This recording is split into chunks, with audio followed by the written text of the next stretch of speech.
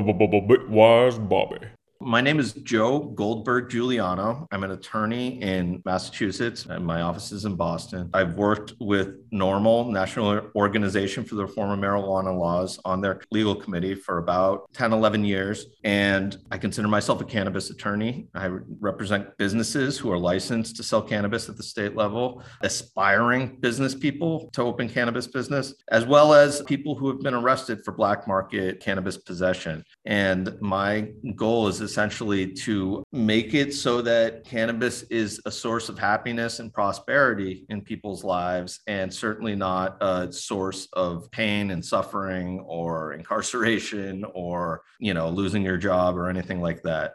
I really want to know, how did you decide that this is what you wanted to do in your practice? When I first started or first conceived of getting involved in cannabis law, it was almost entirely a business, at least in Massachusetts, of criminal defense. And that's really, where my strongest roots are. They're in criminal defense. They're in search and seizure. I've written about dog sniff laws. And essentially, it's a substantial amount of my practice is still defending cannabis cases. It wasn't long after I started practicing that the business side started to grow and become a bigger thing. First with the medical law here in Massachusetts, and then the recreational law coming into existence. And so now a good portion of my practice is advising both licensed businesses that may have some sort of issue with the Cannabis Control Commission, or individuals in that business who maybe, get in trouble and it threatens their license, but also very early stage entrepreneurs who are saying, I'm thinking about starting a cannabis business. I better go talk to a lawyer first. So how does a business navigate that zone? Because like you said, it used to be criminal in Massachusetts and now it's not, but federally it still is. Don't take this as legal advice. If you have a legal problem, go find a lawyer in your jurisdiction. But it's true. It's illegal under federal law. Now, what happened was, under the Obama administration, the Department of Justice issued an internal memorandum known as the Cole Memo.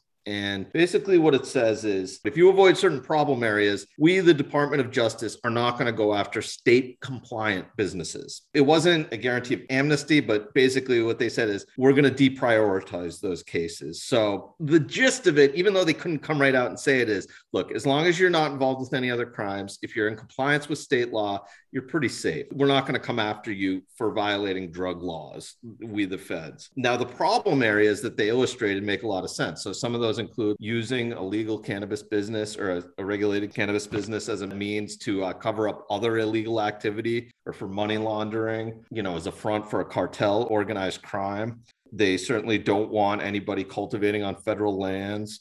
So they outlined these problem areas and basically said, look, as long as you don't get involved with any of these problem areas, we're pretty much going to keep hands off. All right. So then Trump gets elected and Jeff Sessions comes in and he rescinds the Cole Memo and basically sort of puffs out his chest, being like, we're not giving free safe haven anyway. And then he does absolutely nothing on the ground to change what was going on. Okay, so they came out, they rescinded the Cole Memo, but did the enforcement practices change? No, not a bit.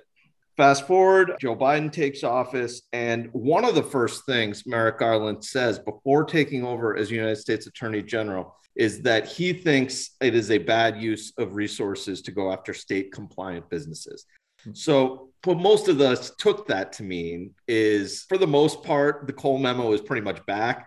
It's not official, but I still believe that those are the same sort of trigger points that are going to get you investigated. So if you do take money from a drug cartel, or if you do have some sort of ties to international trafficking or something that they don't like, those remain the trigger points that are going to get you in trouble. I feel comfortable telling my clients, yes, I cannot promise that you will stay out of federal problems because it is illegal under federal law. But I also say to them, if you stay compliant with state law, the chances of you getting in trouble for violating drug laws specifically are extremely slim. The biggest thing to think about sort of on a macro level when it comes to cannabis laws right now is what type of model we want for allowing consumers to use cannabis products. So historically, we've had a prohibition model, both on the state and federal level. We still have it at the federal level, but the states are moving away from that, moving towards a regulated model. That's where things seem to be headed, is toward a regulated model. But there's a third model that a lot of activists advocate for, which is called the tomato model, which is essentially unregulated, which is you can grow as much as you want in your backyard. You can sell it at the roadside without any special license or permit. That essentially it's unregulated and market forces will take over. It's relatively non-toxic substance. So live and let live. Perhaps maybe some laws around underage use, but for the most part, no regulations. That's the tomato model that I think a lot of people want. So what are the pros and cons to the different models? Well, obviously, prohibition, has mass incarceration. It's expensive for society. It ruins lives. I think there's a lot of consensus, at least among younger generations, that that's a bad way to go. Now, the regulated model is sort of what's in vogue right now, but there are some disadvantages to it. Under a regulated model, it makes it a lot harder for the little guy, the mom and pop shop, to compete, because when you have something highly regulated, you inevitably need to hire experts, lawyers, accountants to make sure that you're in compliance. And so just your overhead immediately goes up. So that's one disadvantage to the regulated model. Another disadvantage is that right now it's a hodgepodge of regulations under state law. So that actually helps the little guy because it doesn't allow anyone to consolidate like all the power. But what a lot of people are really concerned right now is that if they legalize it and regulate it at the federal level, that this will essentially pave the way for big alcohol and big tobacco to take over the industry. If they want to go with the tomato model federally, I'm all for that.